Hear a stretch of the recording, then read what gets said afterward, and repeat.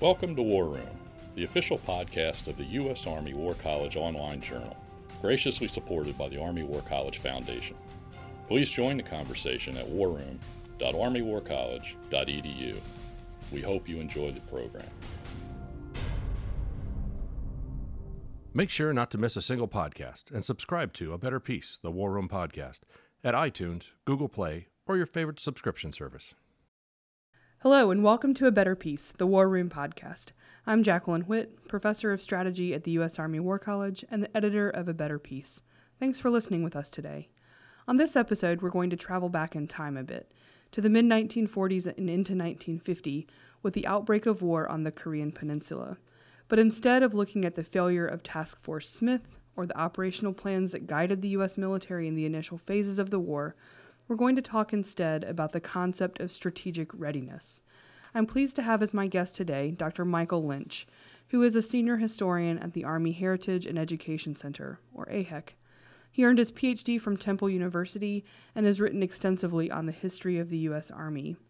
He has written a biography of Ned Almond, the commander of 10th Corps in Korea, that will be coming out as a book with the University Press of Kentucky later this year. So, Mike, thanks for joining us today on A Better Peace. Thank you. All right, so let's start with a definition. We hear a lot about readiness these days as a primary concern for the U.S. military and sort of in the broader national security community. But can you help us understand what that actually means? In the context of what we talked about for the Korean War, it's both preparedness at national level in terms of how prepared is the nation to go to war in the Pacific from all levels, political, economic, military, what sort of resources does it have, how its military is structured, and how that military is postured, how well the economy is going. Readiness, of course, at military level means what do the units have, what resources do they have, how well are they manned, how well are they trained, where are they stationed around the world. Okay. And when we add the adjective strategic to that term, what does that mean in this context? In this context, what the United States was not prepared for a war in Asia because it was preparing for a war in Europe and focusing after only 5 years after the end of World War II, with the Soviet Union being the presumptive next enemy, all attention was focused toward Europe. Okay. So in that context, then, why do you think the Korean War is a good case study for us to look at today? It was the war that happened exactly where we did not expect it to, at exactly the time we didn't expect it to. So this is the wrong war at the wrong time. Exactly. In the wrong place. And we were fundamentally unprepared to do anything, and it went from peace to hot war overnight. Okay. So you talked a little bit about the context of it being the post-World War II period. Tell us a little bit more about what had happened in terms of United States preparedness and readiness, the strategic posture of the United States between 1945 and 1950. After the end of World War II, the United States had built the largest military in its history. The Army alone had over 8 million soldiers. Mm-hmm. That Army was demobilized and sent back home, and the only troops stationed overseas were occupation troops, and they had been stationed in various countries in Europe and also Japan and Korea for a period of time. From the strategic standpoint, the United States did not expect another war on the scale of World War II, and the mobilization period for World War I and World War II had been very long, so they did not expect to go to war immediately as quickly as we had to in Korea.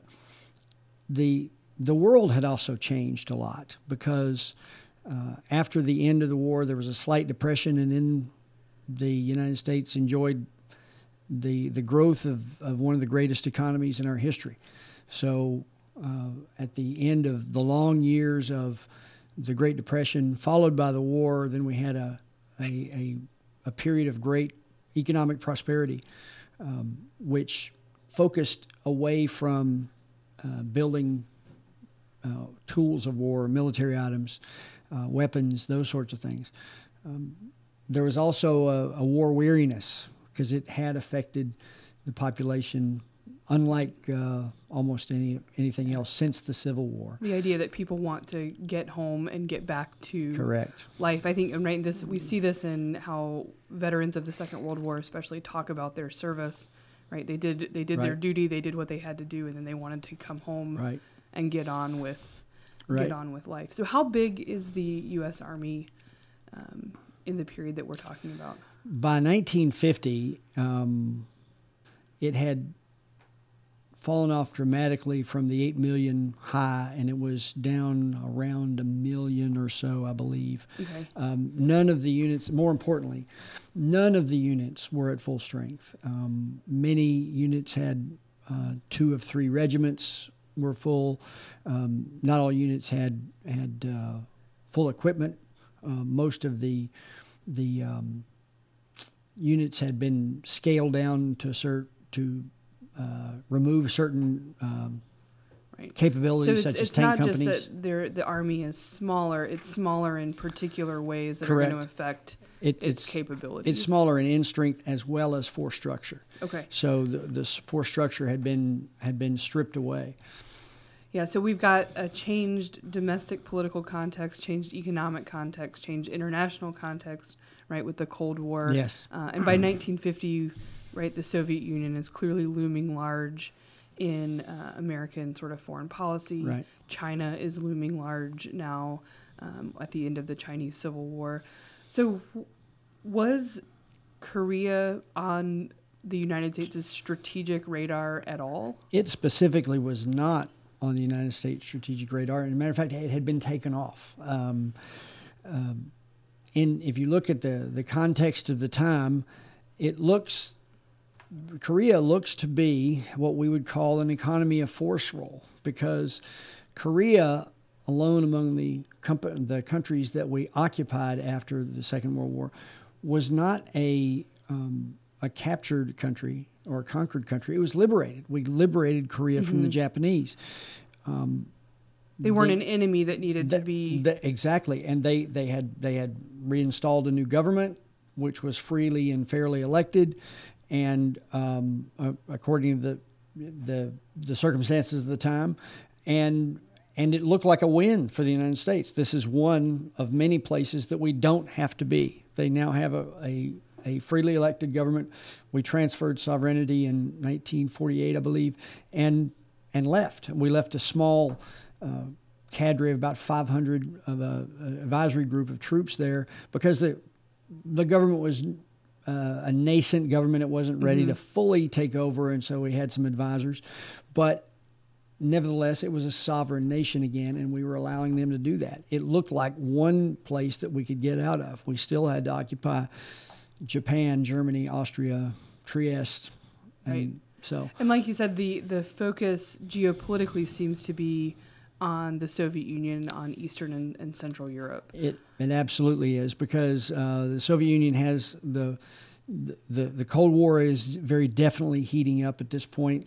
The Soviet Union has started to make alliances, and now the European countries, Western European countries, have started to align themselves in the Western European Union, which will later grow into NATO to combat what became the Warsaw Pact.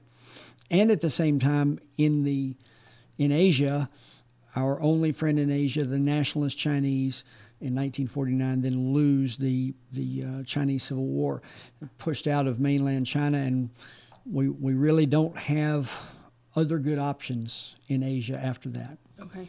So this sets up a circumstance where the Army's in-strength force structure, strategic positioning around the globe is clearly not optimized. Correct. That's maybe putting it too mildly. It sounds like not optimized for fighting in Korea, and yet that's exactly what happens, right? The North Koreans come over the border in June of 1950. And so can you tell us what happens next once it is clear that the U.S. does need to do something? Now the United States has different considerations about mobilization, force structure. So what happens after it's pretty clear that we're not ready for war? And this is another reason that Korea is a good case study for going to war with no notice, because we had no indication that this was going to happen, and no indication that we would need to be ready for anything like this. President Truman made the decision to deploy troops because the United States had just backed the formation of the United Nations. The UN had just formed, and this was going to be the United Nations' first mission. And it's a test of the United Nations. It's a test of the United Nations, and President Truman did not feel that the United States could stand back and do nothing. It felt like he felt like that the United States really needed to assist the United Nations. So our foreign policy changed literally overnight, and we started deploying troops.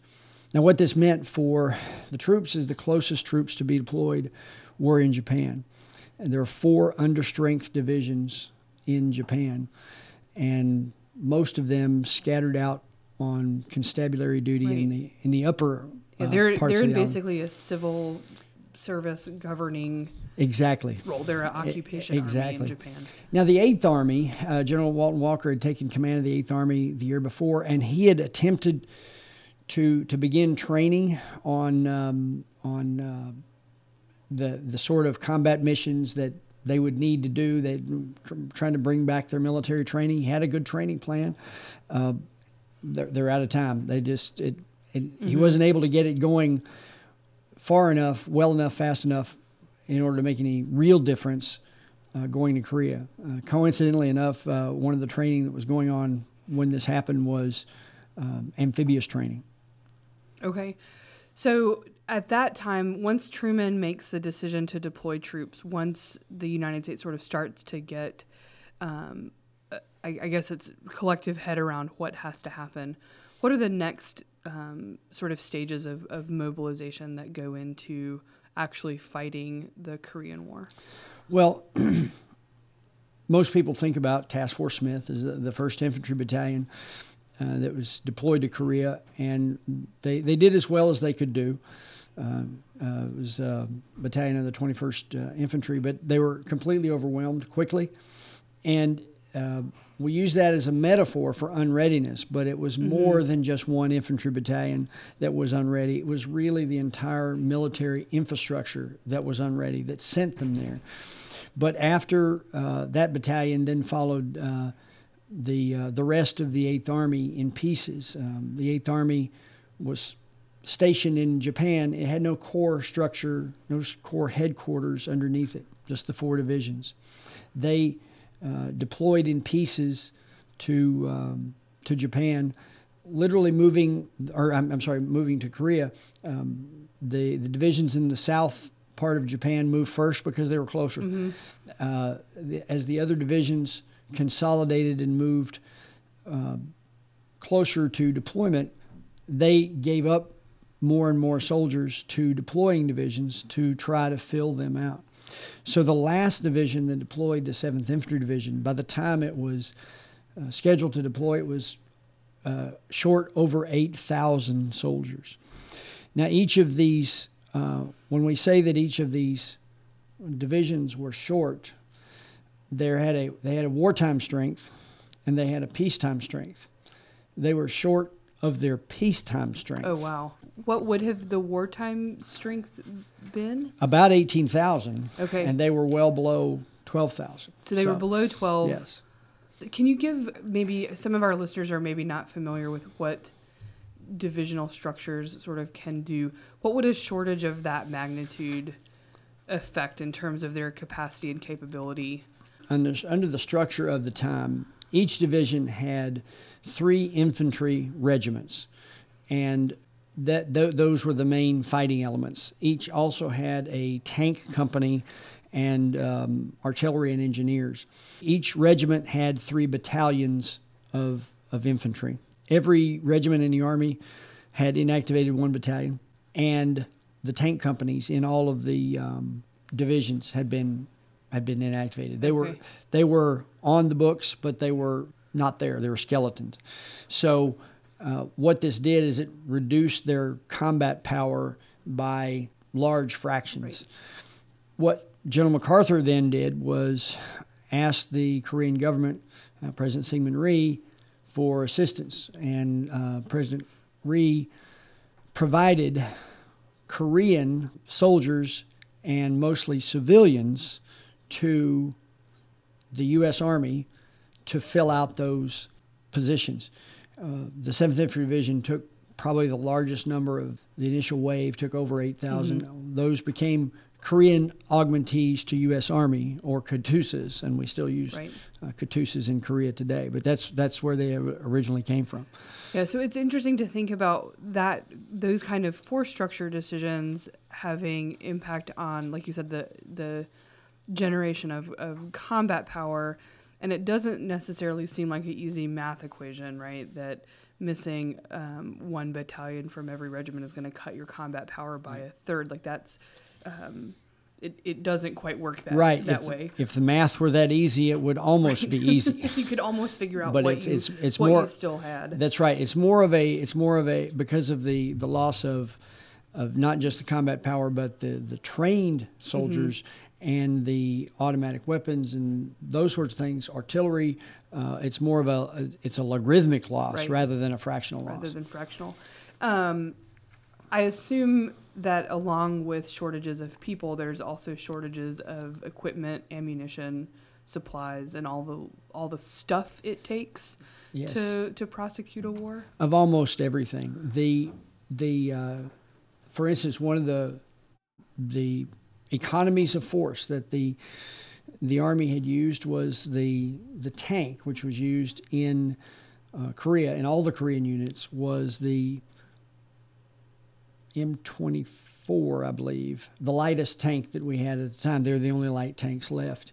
Most of the rest of the Army had already been fielded with the newer M26s, a heavier tank, or the M27 was due to come in. The point is, they got to Korea and were completely outgunned and outmatched and outranged by the T-80, and they were almost useless. So we had almost no firepower, even when we had the small numbers of tanks that we had there. And in the States, we hadn't had tanks come off the assembly line in several months. Right. So how does the United States then fix the problem, right? So they augment the Army with Korean personnel. What else does the United States do to get itself out of this mess? Well, that's really a long unwinding story. The first two divisions that went 2 minutes. Right. the first two divisions went into what became known as the first three divisions went into what became known as the Pusan perimeter. The last division, the 7th Division, having been stripped so far, was then held back to be rebuilt, and it would eventually make the Incheon landing. But the United States General MacArthur, Far East Command Commander, requested a Marine division, and the 1st Marine Division was ordered to deploy. The Marines were in worse shape than the Army was, because the Marines were almost taken out of existence after World War II. 1st Marine Division didn't really exist. MacArthur asked for a Marine division, and the 1st Marine Division was activated. It had one active regiment. It was sent immediately. A 2nd regiment was put together with using troops from all over Camp Pendleton and all over the United States. It was sent. The 3rd Regiment pulled troops out of the 2nd Marine Division at Camp Lejeune, North Carolina, and the last battalion of that regiment was actually afloat in the Mediterranean Sea. It sailed around the world and joined the 7th Regiment as it landed at Incheon. So they are literally cobbling together. They are cobbling this together. And a land force when for Korea. When the Marines landed at Incheon. They only had 2 regiments in the 1st Marine Division. The 7th was the 3rd regiment that came in, and it didn't land until a couple of days later. Right. It didn't link up just outside Seoul.